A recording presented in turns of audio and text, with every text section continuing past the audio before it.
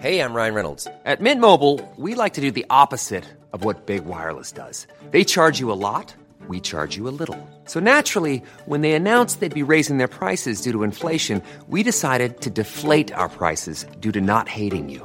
That's right. We're cutting the price of Mint Unlimited from $30 a month to just $15 a month. Give it a try at mintmobile.com/switch. $45 up front for 3 months plus taxes and fees. Promo rate for new customers for limited time. Unlimited more than 40 gigabytes per month. Slows full terms at mintmobile.com.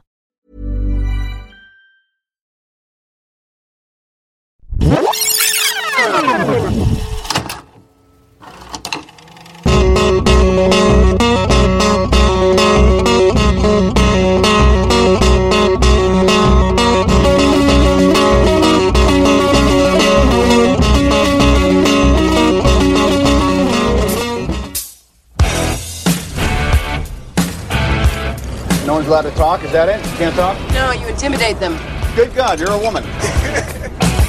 Is it better to be feared or respected? And I say, is it too much to ask for both? I humbly present the Jericho.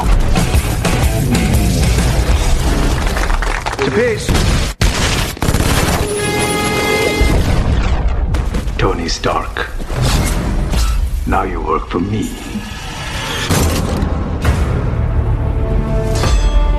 What are you building, Stark?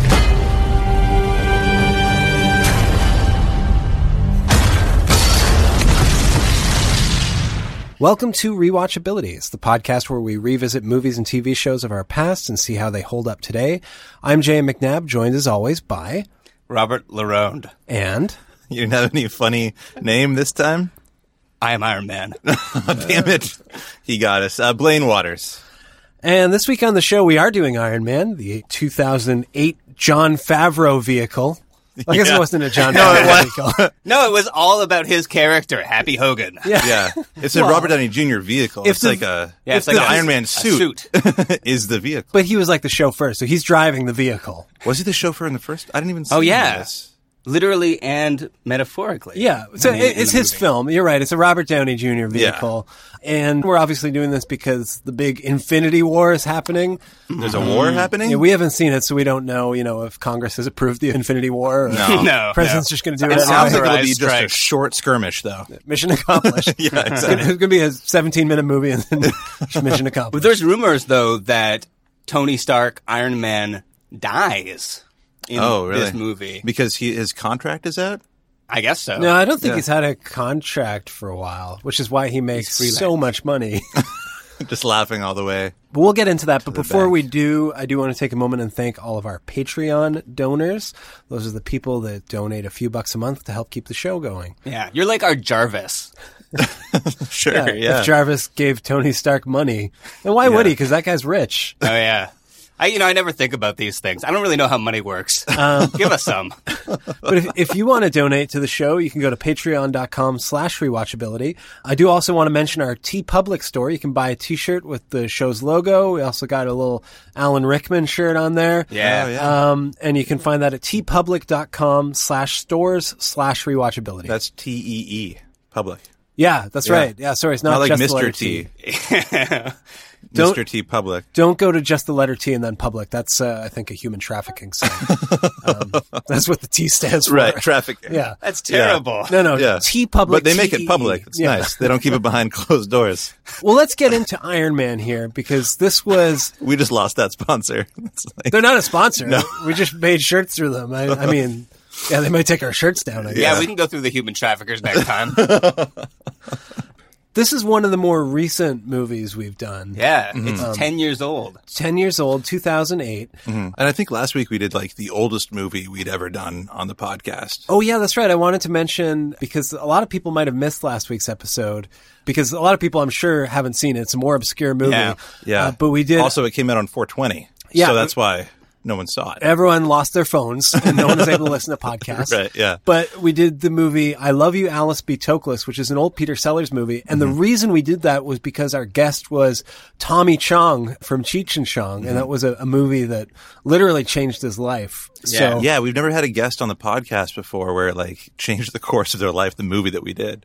No, that's true. It's crazy. Well, I think Spice World came close. Yeah. Yeah. It almost changes the course of our lives. Yeah. But mine's spicier. Yeah, go check it out. Even if you haven't seen the movie or don't care to, man. There's lots of great stories. Tommy tells so many great stories. About Peter Sellers, yeah. Peter Sellers and Ricky Jay. And oh my God. He talks about drugging Paul Reiser without his consent. Yeah, not mad about that.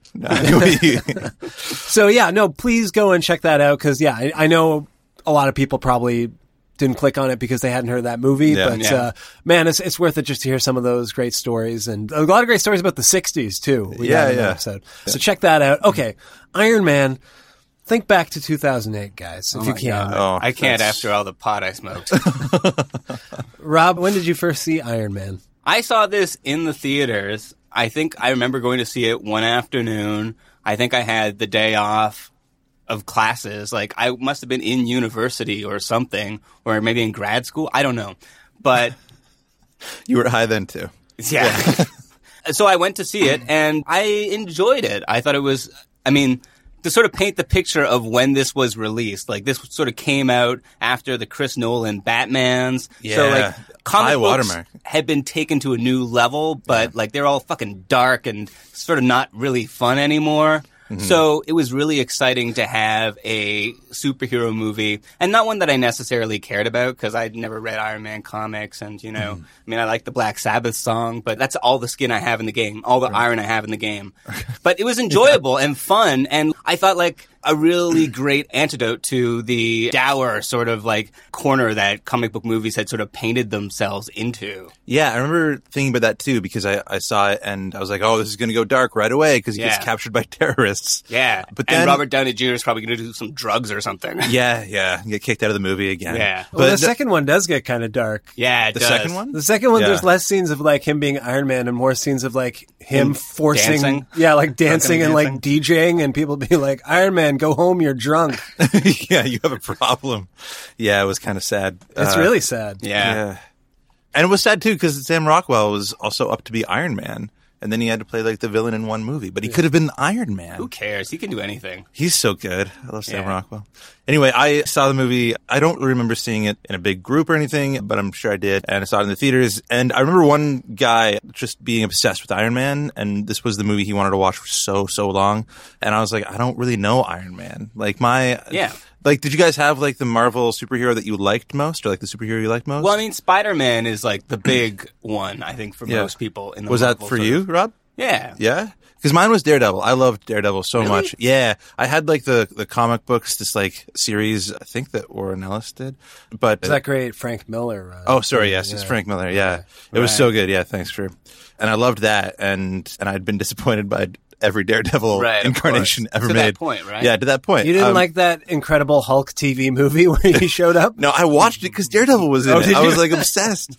And I didn't care about Iron Man at all. Like it wasn't one of those characters that I liked or cared about. But after seeing this movie, I remember walking out and being like, I think I like Iron Man. I think I like Marvel like a lot more than I thought I would. And I was kind of like anti, because I knew they were trying to do this whole thing with all their superheroes and do this whole universe thing, and I wasn't kind of into that. But this was the first one. This was the first one. Every studio says that they're going to have the ambitions to make a franchise out of it, like, the Universal horror things or whatever it was. Oh, with the Mummy? And the Dark Universe or whatever. Yeah. But let's be honest, if this movie hadn't worked, there would be no Marvel franchise. In fact, I think Marvel would have lost, there was some sort of thing I read in the trivia that they would have lost the rights to all of these characters because they would have been like bankrupt.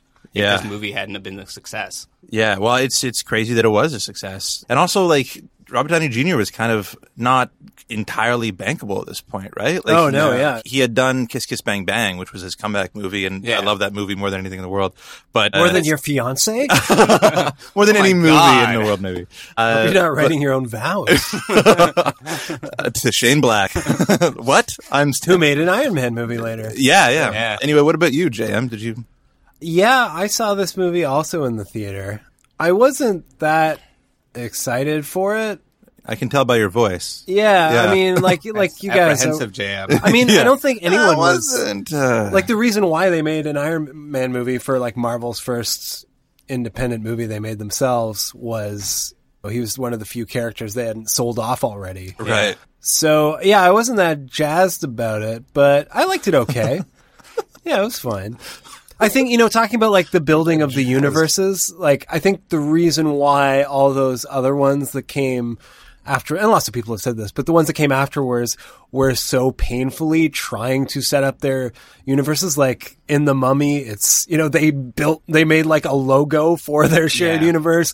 They had like Russell Crowe come in as Dr. Jekyll. It was just so forced. And this movie does really none of that except for one scene that's after the credits of the movie. Right. Like it didn't feel forced. They didn't feel like they were trying to, create something artificial that would connect to a bunch of other movies they were going to sell you. I don't know. Like it felt cohesive. It felt like one movie. It felt like one movie that had the potential to branch out into others, but it certainly didn't force it. Yeah, I liked it okay. It was, you mentioned the Batman movies and how dark they were. It was the same summer The Dark Knight came out. Right. So I do remember like being pretty into that as right. However, 25-year-old or whatever. Yeah, but there was no joke. Like there were not one joke in that movie. One of the characters was literally called the Joker. What are you talking about? Yeah, he was pretty hilarious in my nightmares. Yeah, he was funny. Yeah, I thought he was funny. He was darkly funny. Darkly, sure. That pencil bit. Yeah, great. That's not. You're scary. I now. saw someone do that at Yuck Yucks. It didn't come up as well. No. They got pulled out by cops. No, I don't know, but I guess this just felt like very light and fluffy. I didn't love it. I liked it fine. Yeah, I mean, I thought it was kind of a breath of fresh air after all the Nolan movies. Yeah, like it kind of felt like, they're not taking this so seriously. This doesn't have to be like the most dire consequence in the entire world. Yeah. And I get that, and I enjoy that, and I think that a lot of other movies could learn that lesson. But I feel like my problem with the Marvel movies is sometimes they don't strike that balance. And I like the Marvel movies a lot. I've seen them all. I'm going to go see Infinity War, obviously. But did you guys see Ragnarok? I loved Ragnarok, though. No. I did too. Minor spoilers for Ragnarok. It's a very funny movie. Then at the end, there's like The this Rock big... is not in it. It's one of the spoilers. That's true. Yeah. But there's this very fun movie, and it's very silly, which I enjoyed. But then at the end, there's this big battle, and it's very serious. And like Thor loses an eye.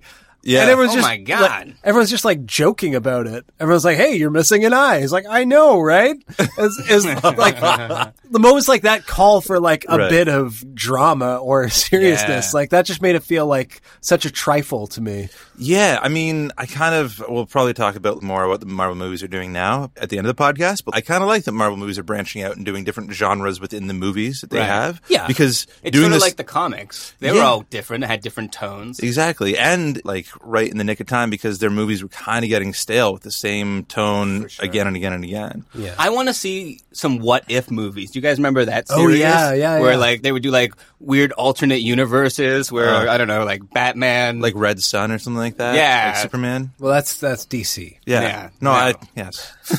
idiot. No, you're right. I'm a comic book idiot. It's exactly that thing. Yeah. Anyway, But they were like single issues. Yeah. Yeah. They're like- Oh, okay. Cool. But I mean, that's like the great thing about the heroes and the characters is that they have that sort of malleability. Yeah, Some for of them, sure. when done right. Let's get into what actually goes down in Iron Man, because I hadn't seen this in years. There was a lot of stuff I'd forgotten. Rob, do you want to run down the plot of Iron Man for us? I sure do. Mm-hmm. It's about a man. Okay. That's half the title. Working it in here. This is good. Who is made of iron. You didn't watch the movie, did you? No. I watched Pumping Iron by accident. You watched the sequel, The Iron Lady? Yeah. Never even builds a suit to take out Parliament. She does have repulsors, though. Because it's in her policies. She's an awful human being. And a real villain. But Iron Man is about Tony Stark. He is a very wealthy guy. He's the owner of a arms manufacturer. Mm-hmm. When it opens, we see him. He's going out to the desert to sort of show off some of his new munitions. And it's a real fancy display. But his convoy gets attacked and... whew, yeah, it's one of those movies like it's like, Scritch, you're probably wondering how I got here. Yeah, how I wound up here. doodly, doodly, doodly. Yeah. And then it goes back to the past. It goes like, it did feel like I feel like a lot of pilots for TV shows do that. Yeah. Oh, well, yeah, Breaking Bad. It's Breaking Bad. It's, another show. The Mad Men one was weird, though. No, I didn't do that. No, but I feel like a lot of them do that. I mean, it makes sense. But even just that it had a cold open like that felt very pilot-y.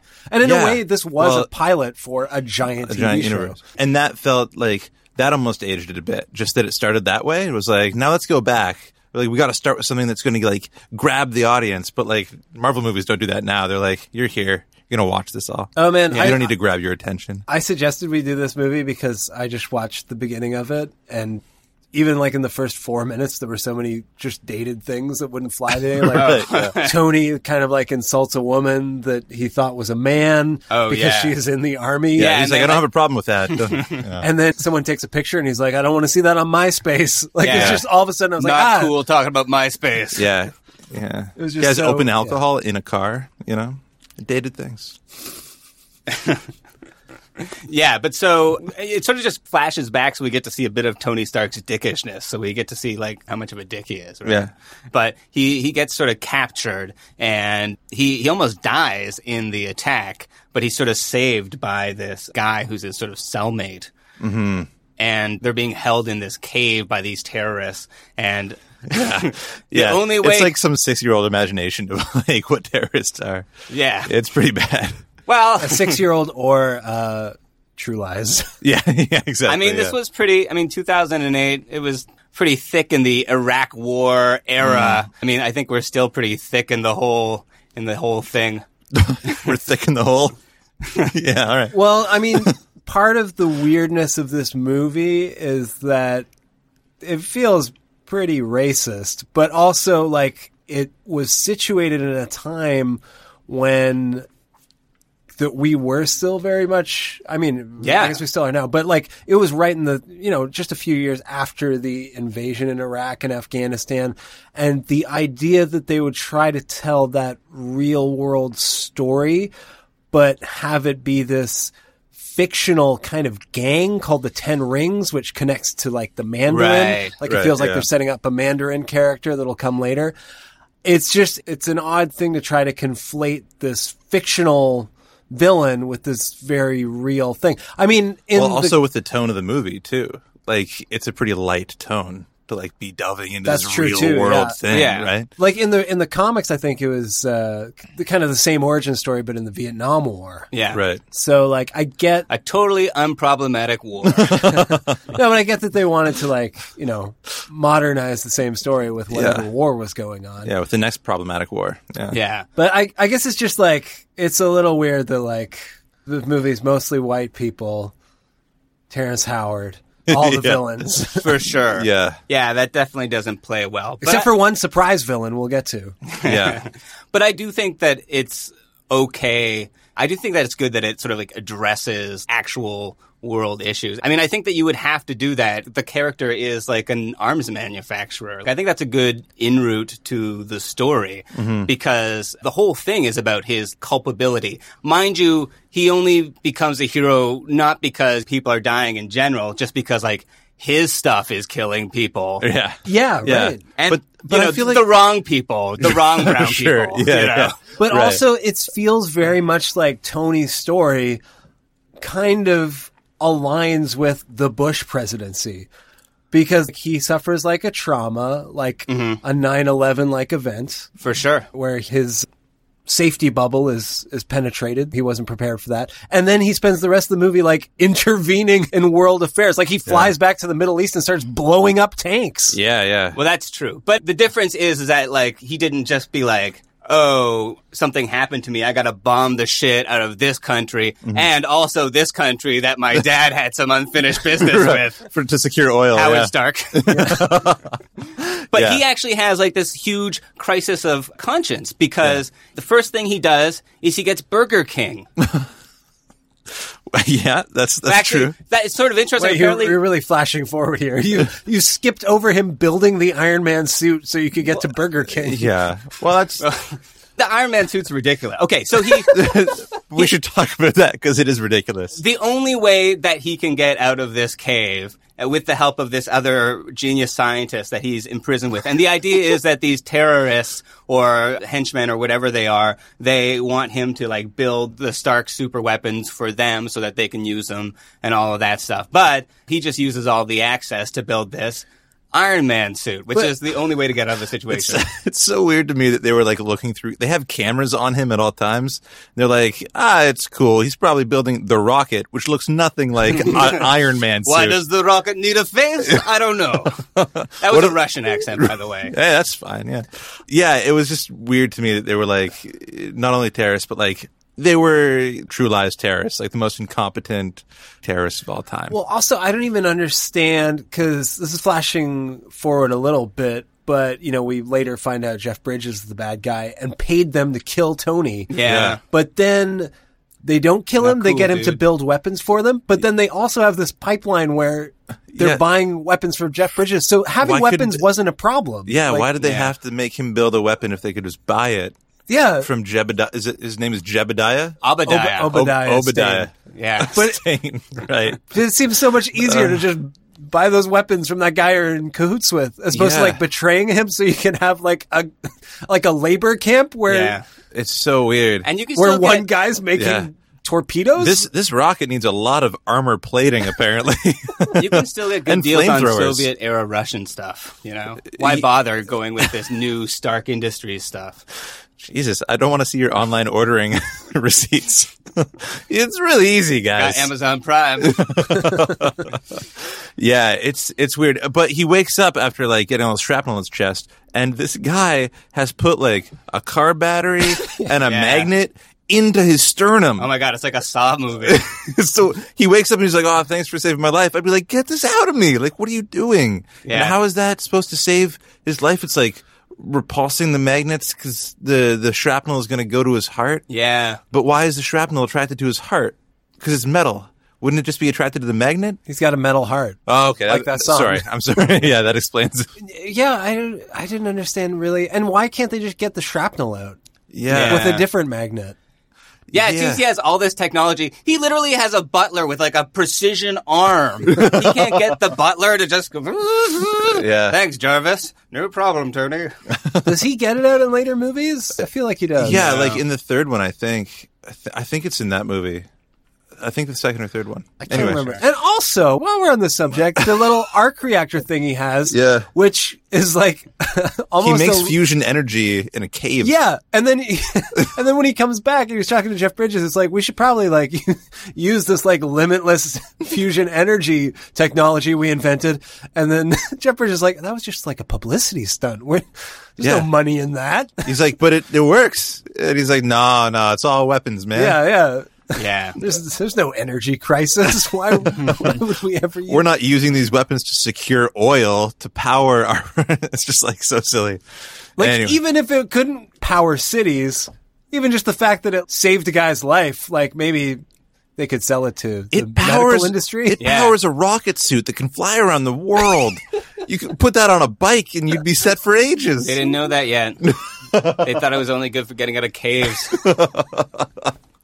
And this guy, the entire time, like, works with them, and they kind of, like, it's this weird buddy thing at the beginning where they're, like, playing chess together. Yeah, they get to, like, know each other. Yeah. And he says, like, he's going to go see his family once they get out. But then later we find out that his family was dead. And so he sacrifices himself. To go see his family. Every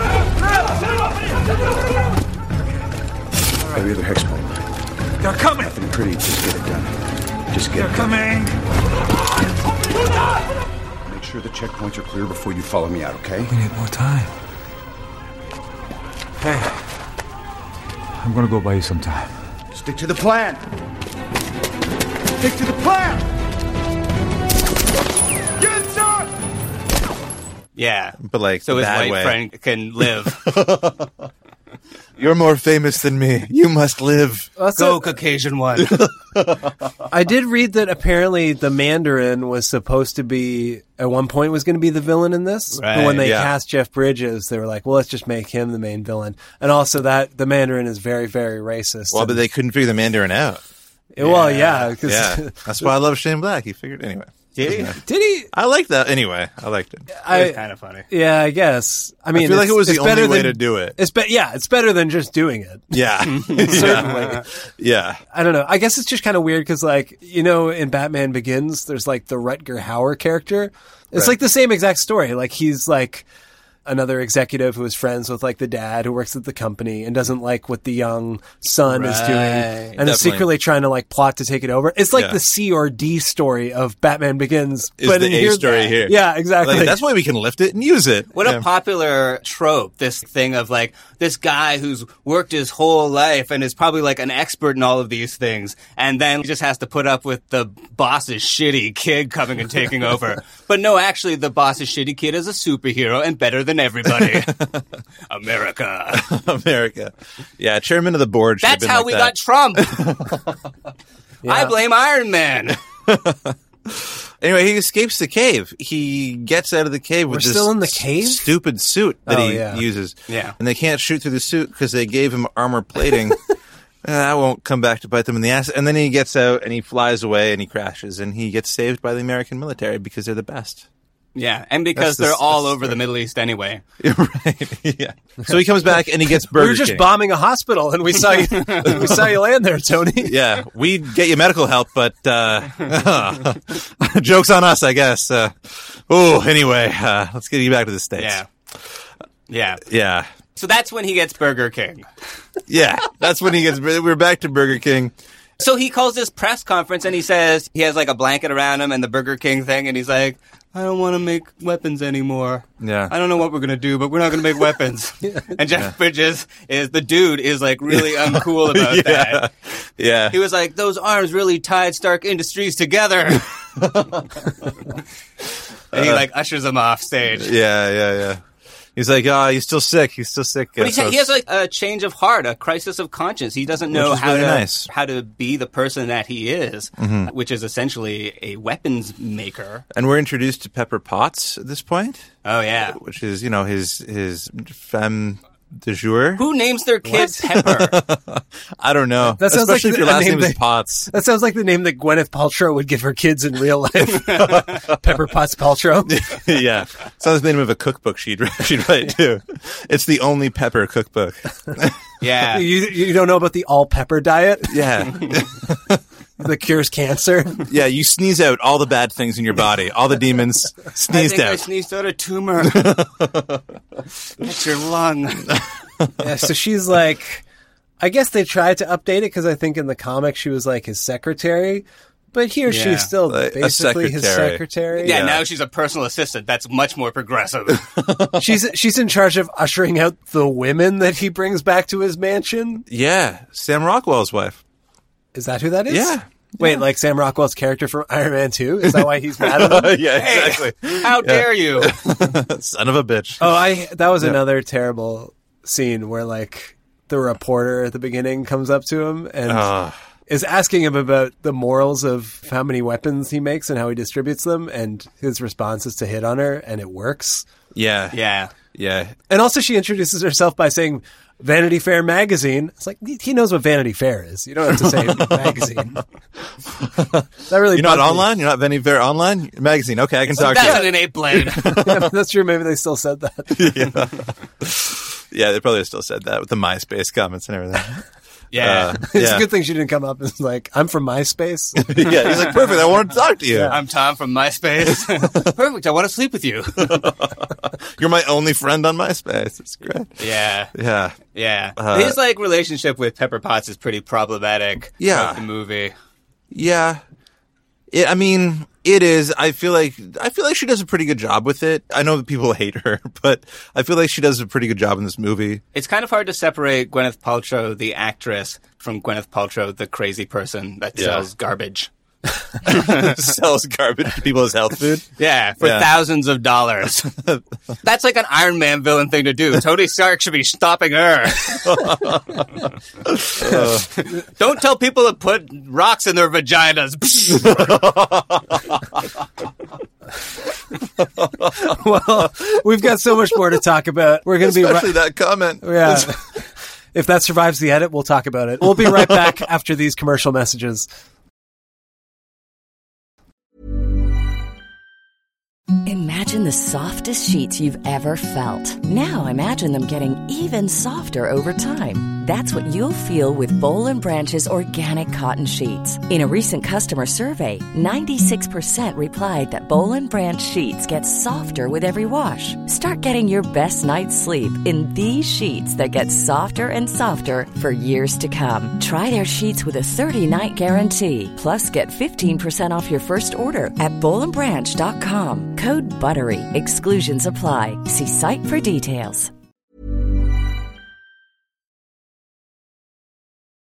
Our new sponsor is Goop? No, our new sponsor is... You can't come back in with that. You can't lead with Goop. We're back on Rewatchability, part of the Entertainment One podcast network. We're talking about Iron Man, the 2008 Marvel foray into movies, I guess. Metallurgy. Smelting? Yeah. Oh, man, we're getting silly here. I think that's what just this movie brings out. It's a kind of a wacky movie. Well, yeah, it's very lighthearted, and I think part of it is because they sort of filmed it without having a completed script, and a lot of it was sort of improvised by Robert Downey Jr. So the character of Tony Stark, I mean, I remember him. Yeah, I remember him from the comic books, and he seemed like kind of like a stern sort of guy. He had that mustache, and he had like a little bit of curly hair. The facial hair for Tony Stark is not aging well. No. He looks like a Christian rock star.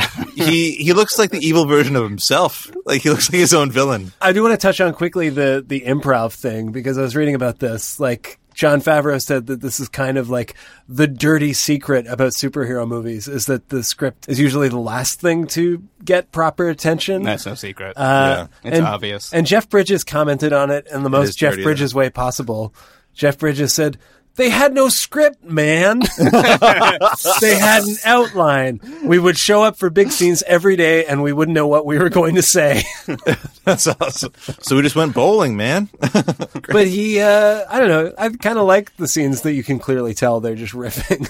Yeah, and Robert Downey Jr. is so good at it. Like, I don't know, for his character. For sure. Well, I mean, he is a real likable asshole, and I think for the most part it works. He does ride the line between likable and asshole in a good way. On this film, right. I feel like it's sort of worn a bit thin. Oh, yeah. Yeah. That's why I feel like if anyone is going to get killed off in this movie, in this new movie, it's probably him, because he's super expensive and his shtick's getting a little tired. Yeah. Yeah. He doesn't even seem to be having fun anymore. No. Well, and he's, I don't know, we'll talk about this again, but like the later movies, he just seems invincible. Like nothing can, they all seem, anyway, we'll talk about that later. Yeah. But then what happens? Like, Jeff Bridges gets the suit. We haven't talked about that. Yeah, that happens sort of later. But first is that Tony Stark starts building a suit. Oh, Jesus, we're not even there yet? Well, we just haven't talked about it. It's like the montage. It's like he builds the suit. Yeah, and he tests it out. There's tests that out fun the robot thrusters. friend he has. Yeah, Jarvis. Well, no, with the arm. The claw guy. Jarvis. That's not Jarvis. I thought it was all like Jarvis was controlling that. I think it's like the stupid version of Jarvis or whatever, because he calls it an idiot and stuff. Yeah. Okay, I bow out. But I thought that was very funny. That'd be pretty insulting. That would be like if I just called your arm an idiot. Be like, oh, it's just an arm. Personifying your arm to call it an idiot. Well, no. My weak arm is like the arm in, Right. So he builds the suit, and then he, does There's some fun testing it stuff. Yeah. First, he just barely tests the thrusters, and then after barely getting the hang of it, he's like, let's take it as high as it'll go. And he quickly learns that it sort of tops out at a certain point because everything freezes. He has to devise a mechanism. The thing that's sort of unbelievable about this movie is that Tony Stark is both like a sort of witty playboy asshole who just sits around and polishes his cars, but simultaneously he can build like brand new technology like arc reactors and these like robot suits just like by himself without any other researchers. Like it seems like he's not keeping up on current trends in science and technology. Right. He probably hasn't done any science or technology since university, and he was mostly studying the bong. I mean, that's fair. He is, but the same thing with Batman. Like, he's supposed to be like this, like have the purported playboy sensibility. Yeah, but Batman, Bruce Wayne didn't seem like he had any friends. Well, neither does Tony Stark. Tony Stark's friend is like one guy in the army. Yeah, who he treats like garbage. Yeah. Oh man, yeah, especially in the beginning. Yeah, he's such a dick to him. Yeah, I know. And then I wonder if that's like part of the improv, because then they I guess it didn't work out with Terrence Howard, who played War Machine. Rhodes. Colonel Rhodes. Yeah, because it was Don Cheadle in the second and third film, right? Yeah. That was the story. Is I guess maybe Terrence Howard was a little hard to work with, but also he was the first one to get cast. So he got paid the most. He got paid more than Robert Downey Jr. Holy and Gwyneth shit. Paltrow, everybody. So then for the second one, they all wanted like big bumps in pay, and Robert Downey Jr. didn't want Terrence Howard getting more than him that time, presumably. That's so funny. Yeah, they rewrote it. Did you hear that thing about Terrence recast Howard doing math? There's like new math. I thought you were going to say Oh math. yeah. No, he has a new math. Yeah, that 1 + 1 = 1. Yeah, that's his new he math. Figured it out. Wait, what? Yeah, He's like the Tony Stark of math. He did this whole interview with this guy where he's like, "Yeah, man, if you think about it, everyone's lying to us." So what do you mean? He's like think about math. The basic thing of math is that 1 + 1 = 2. That's a lie, man. And he was like, I think you've gone off the deep end. And he's like, no, think about it. He's like, I've thought about it, and you're wrong. So maybe that's why he I don't know. Yeah. Got kicked off the set. I can't picture Don Cheadle saying that. yeah, exactly. No, Don Cheadle seems so cool. I don't know. He's been in some cool music videos. He's in that. That's your threshold for cool. Yeah, they've been in some music videos. Yeah. Not to mention all those people he sheltered in that hotel, Blaine. Right. That's fair. Yeah. Yeah. No, I like Terrence Howard fine in this, but I think his character is poorly written. Yeah, and oh yeah, no, it's bad. And oh man, we didn't even talk about that scene where he gets him drunk in the private plane, and all the stewardesses are strippers, basically stripping. That's they just got all the jobs that started with ST. They just did that on board the jet. It's weird. Yeah. That was bad. But I mean, it's hard because I know that the director, you love the stripper pole coming up from the floor. That would just impale someone if they were lying down. What were they thinking? Yeah, if that plane went down, that's a hazard. Exactly.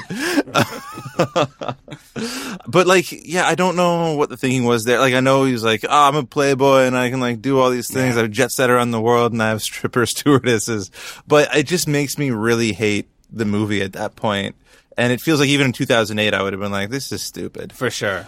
Yeah. Anyway. The way no one was in 2008, I guess. What do you... No one said that. This movie was a monster hit. Yeah, it was a monster hit. But maybe this, I don't know. That's my only problem with this movie. Because, Tony kind of reforms, but he also kind of doesn't. He still kind of seems like a piece of shit who just doesn't want to make weapons. I guess.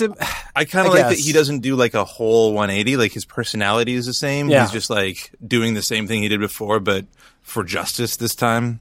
He gets to decide who he bombs, which is not. That's the problem with every superhero movie. Is that they're just taking justice in their own hands and killing people. What? You're saying that maybe they set a bad example and there's some sort of vigilantism or something? Oh man, like that guy in Seattle. What guy in Seattle? Kurt Cobain? Frasier? Starbucks? Yes, all those guys. Well, Stan Lee said he created the character to be hated. Right. Because he said, when he was working in the Cold War, he said, there was nothing the kids would hate more than, an arms manufacturer. Yeah. So he kind of did it almost like a dare to see, can we turn this into a redeemable character? Yeah.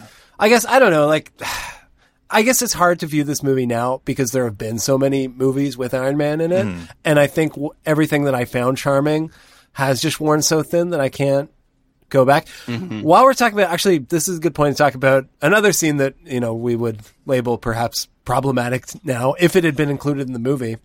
We're getting to the part where he goes back to the Middle East. Right. To start blowing stuff up. Yeah. There was a deleted scene where they contrive a cover story for why Tony is in the Middle East. Uh-oh. Right. Wag the dog type stuff. Basically, Tony goes to this big swank pool party in Dubai where he hangs out with Ghostface Killah.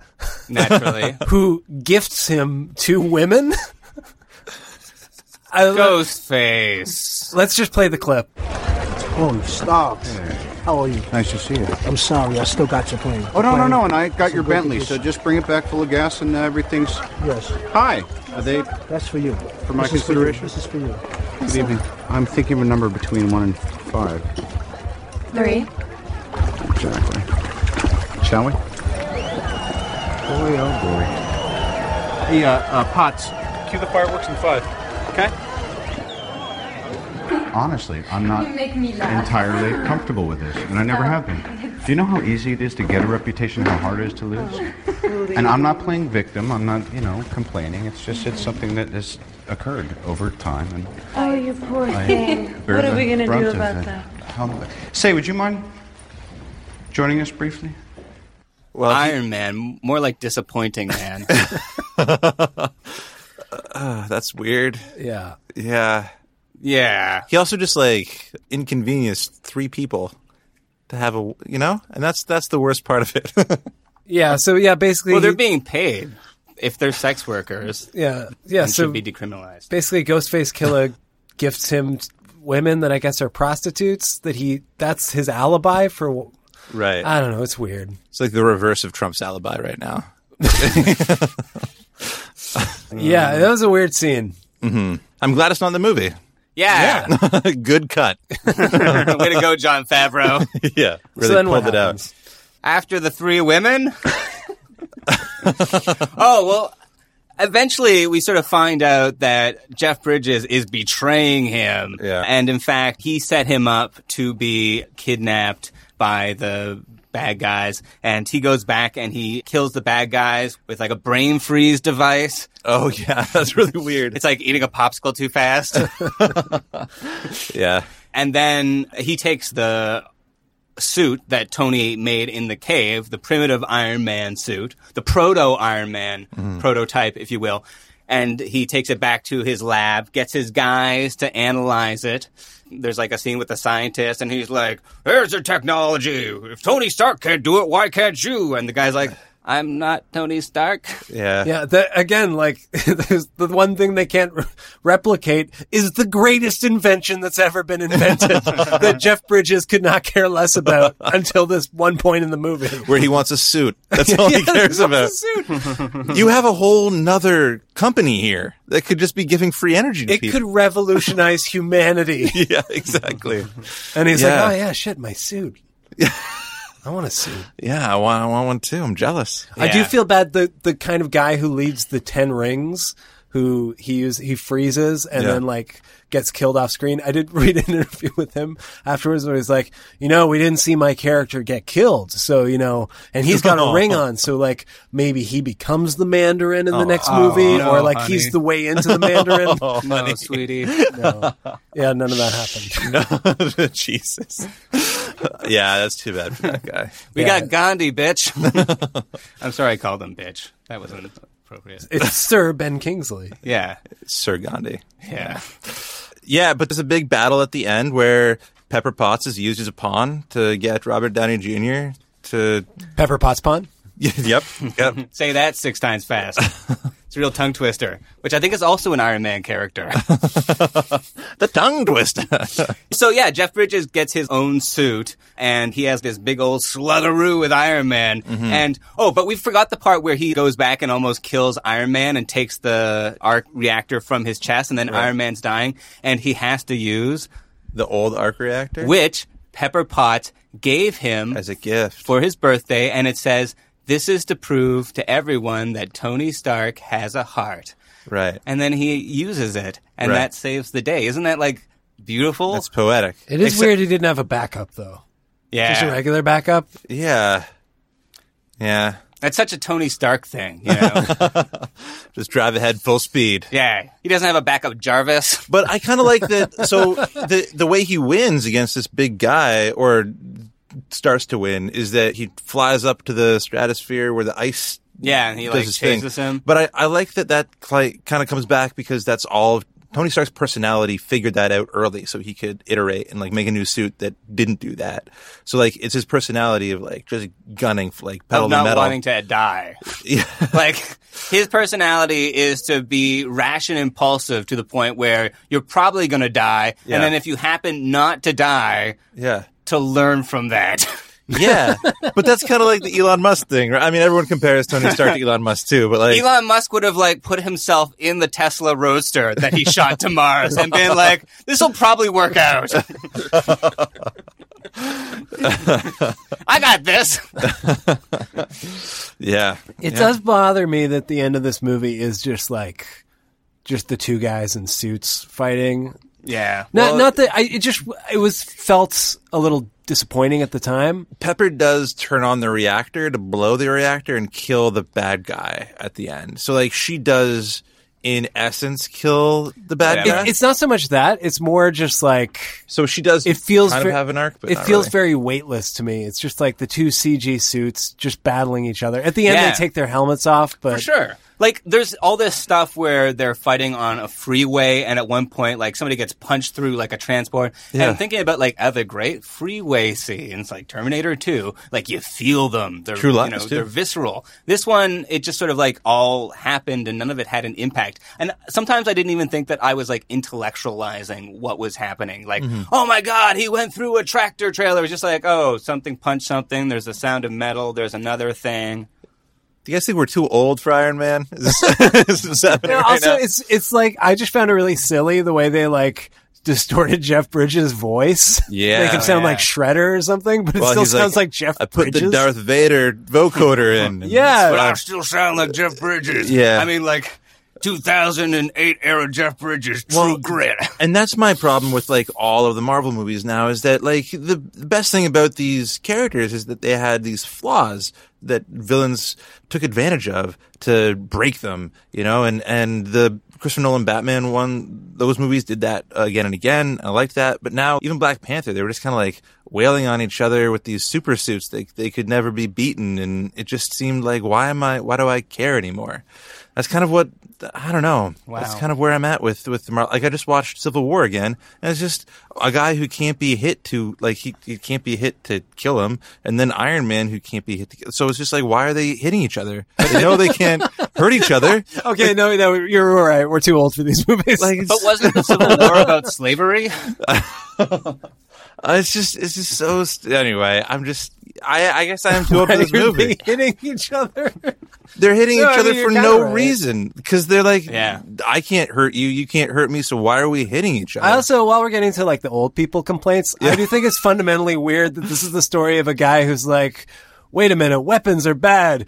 I'm going to build myself the coolest weapon in the world for only me to use. Yeah. Well, I mean, that sort of makes sense because he thinks that he's the only person that he can trust with his own power. Well, which is crazy because that's what Trump thinks right now, right? Yeah. Like that's what a despot or like a tyrannical ruler thinks is that they're the only one that has the knowledge to like do anything worldwide. Well, it's like, and that's they're why always wrong because I'm the only person with that power and the responsibility. But that's why we've chosen democracy. So that we don't like leap anyway. That's what I actually just wrote a piece for Crack that should go up this week about how these Marvel movies often align with like conspiracy theories because they're always about how the individual is more trustworthy than like an institution. Right. Like institutions are constantly being torn down and revealed to have some insidious power behind them. Right. So I think there is something just kind of fundamentally weird about telling these stories in like a real world scenario. Yeah. Mm-hmm. Yeah, where it's like they're trying to make it our world. Yeah. Cause like I put this in the article, but like imagine a world where like the president was almost murdered by the vice president so the vice president could cure his like daughter's illness because she's in a wheelchair. And no one talks about that's like not even like the 16th weirdest thing to happen that year. You know what I mean? Yeah. Like what a nightmare to live in this Marvel verse. Yeah. But I do think like comic books have always reflected our society and like the anxieties of our society. And like don't think that the Marvel movies necessarily do that, but they do have the potential to. And I think in this one, at least trying to address it, I still think that resonates maybe in a way that we're not as in the thick of it in a way that it didn't then. Like, we can think about the arms that Canada is selling to Saudi Arabia, for example. Yeah. Or there's tons of different examples of how we're complicit in those sorts of things. And this movie takes it to task. Does it solve any problems? No, it opts for like Jeff Bridges and Tony Stark punching each other in like CG suits. And I think that's where every Marvel movie fails is that it does bring up this idea. It like in Civil War, it brings up this idea of like, should superheroes be reined in? Should the UN control them? And should they be a peacekeeping force instead instead of like being allowed to go into any country, no matter where in the world, and doing their shit. But then they pull their punch in the end, and they don't come down on an answer. They're just like, nah, the old way is probably the best way of doing this. And again, like that, which I wrote about is in Civil War, like Captain America basically has a hunch that the government's up to no good. Yeah. And his like just paranoia is completely vindicated by the end of the movie. Yeah. He's probably just has PTSD or something from the war. Or from being frozen for so long. Yeah, he's shell-shocked. Yeah. Yeah. Well, PTSD really does come into like the later Iron Man movies. Yeah, for sure. Yeah, it becomes... Yeah, the third one especially. Yeah, I like the third one a lot. Anyway. I like the third one too, but it's weird. Yeah. I mean, there's a lot of problems with the third one, but I like that it was a superhero without his suit for once. That was really cool. Yeah. No, I like that they got him out of the suit for a lot. Yeah. But it's doing like a romantic comedy. He was still doing like action stuff. It wasn't like when he was out of his suit in Iron Man 2, just like drinking and alienating his friends. Yeah, exactly. I can relate to that though. Finally, an Iron Man that speaks to me and my needs. They almost made this movie in 1990 with Stuart Gordon directing. Oh, yeah. This has been in the pipeline for like 20 years or 18 years before they made it, which is crazy. Yeah. Well, the Stuart Gordon version, Stuart Gordon, did like Reanimator and lots of stuff. Co-wrote Honey, I Shrunk the Kids, I think. Huh. He was approached to do Iron Man. Marvel. Rick Moranis, Iron Man. Well, Gunk. Hey, how do I get this off? With the helmet on backwards. One detail I thought was cool about this was Ed Neumeyer. Is that how you said it? Ed Neumeyer? I think so. Who did RoboCop. Right. Was hired to write the movie. Because I guess they thought like that was another kind of robot-looking guy in a cool suit. But his was basically just going to be The Dark Knight Returns, but with Iron Man. It was going to be about an old retired Tony Stark living as a recluse. That's kind of cool. It says cool. living like Howard Hughes, so presumably bottling his urine and stuff. Yeah. And then it says because of some kind of cataclysmic disaster, he would have to dig out his old armor and spring into action again. That's really fun. I would have loved to see that movie. That sounds pretty cool. They could still make I like it. the urine. Yeah. You like the part about the urine? Ooh, don't. Again, the Trump parallels. Exactly. And then, as they kept going, they kept trying different versions. Apparently, Joss Whedon was approached about it. Right, and QT, Quentin Tarantino. Oh, really? Oh, I didn't know that. But he would have endangered Uma Thurman in that Iron Man scene. I can't fly it that fast. Don't ask me to. The 2004 iteration was they wanted Nick Cassavetes to direct it, of the Notebook fame. Oh, Jesus. Dodged a bullet there. That script was about... What? Notebook is heartbreaking. And isn't he John Cassavetes' son? Yeah, probably. Sure. No, I think he is. You heard it here first. No, I'm pretty sure he is. But that script was about Tony Stark fighting his dad. His dad was the villain in that movie. John Slattery. Yeah, in the second one. In the second one, Not is John the first Slattery. one. Yeah, not the first. No. Well, they got a guy to play young Howard Stark in like Captain America. Yeah. Oh, yeah, that's right. Yeah. Anyways, I thought that sounding interesting. For sure. Yeah. And apparently, Favreau had a really hard time convincing Marvel to cast Robert Downey Jr. because he was kind of still... an unknown quantity. Yeah. Yeah. Or, no, well, I mean, an he unknown was... quantity. Yeah, he was bouncing back from, his troubles. Jail. Yeah, jail. Okay, thanks, Rob. Yeah. John Favreau has said that he sort of cast Robert Downey Jr. because he is Tony parallels Stark, Tony Stark in a lot of For ways. Sure. There is like and then he came back. Yeah, exactly. Perfect description. Yeah, No, it is. everyone can see that. It's a redemption story. Yeah. This movie is a redemption story. Like, it was a huge hit. He became a giant star. Yeah. Okay. Good stuff. Sweet. Did you guys think it was rewatchable? Ooh.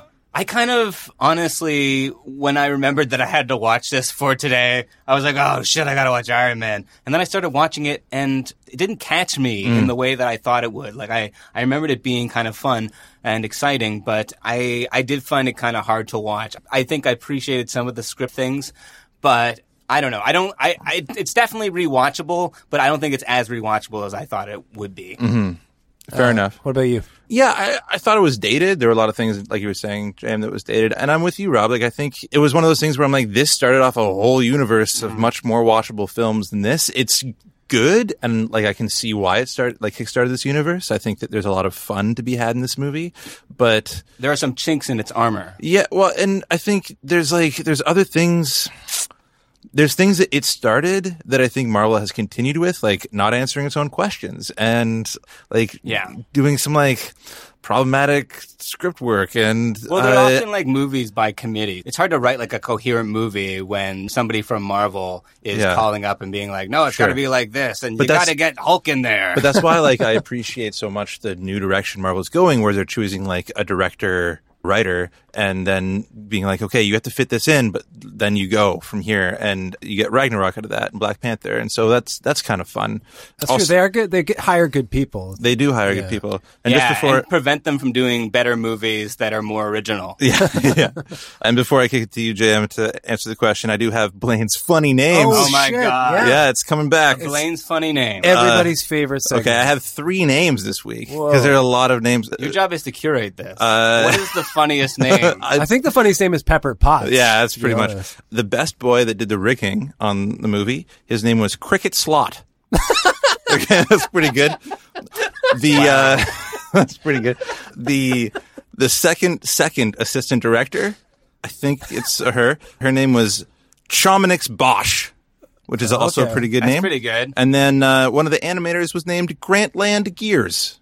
And I thought those were all delightful names, and I wanted to bring them up. I like Cricket Slot. Cricket Slot is pretty good. This is sort of a mean segment, Blaine. I feel bad for these people who... they just have delightful names. My name is Blaine Watt. So we're celebrating them. Yeah, we're celebrating them. Cricket Slot makes me think of like a slot where you deposit crickets at like a cricket rental store, which wouldn't be a thing. Yeah, the Cricket Bank. Yeah, Cricket Bank. And did you think it was rewatchable, Jam? I don't know. It's okay. I don't love it. I always find I like, later superhero movies more than the origin stories. I found it kind of plodded along at times. Mm-hmm. And I do think some of the things are like fundamentally dated. Like, it's crazy to think that just 10 years ago, like, I mean, can you imagine the reaction online if there were like stewardesses that started stripping in Infinity War? Yeah. Yeah. So like, what the hell is that scene? I'm not blaming anyone. We're all evolving and our culture has come a long way in just these 10 years. But looking back at it now, there are some things that just struck a bad note for me. Mm-hmm. But I don't know. It's okay.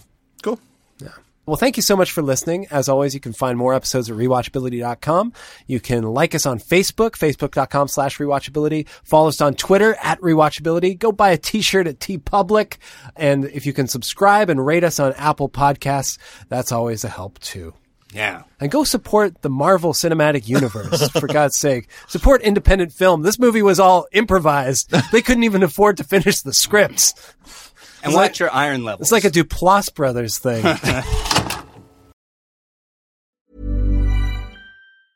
Hey, it's Paige DeSorbo from Giggly Squad. High quality fashion without the price tag. Say hello to Quince.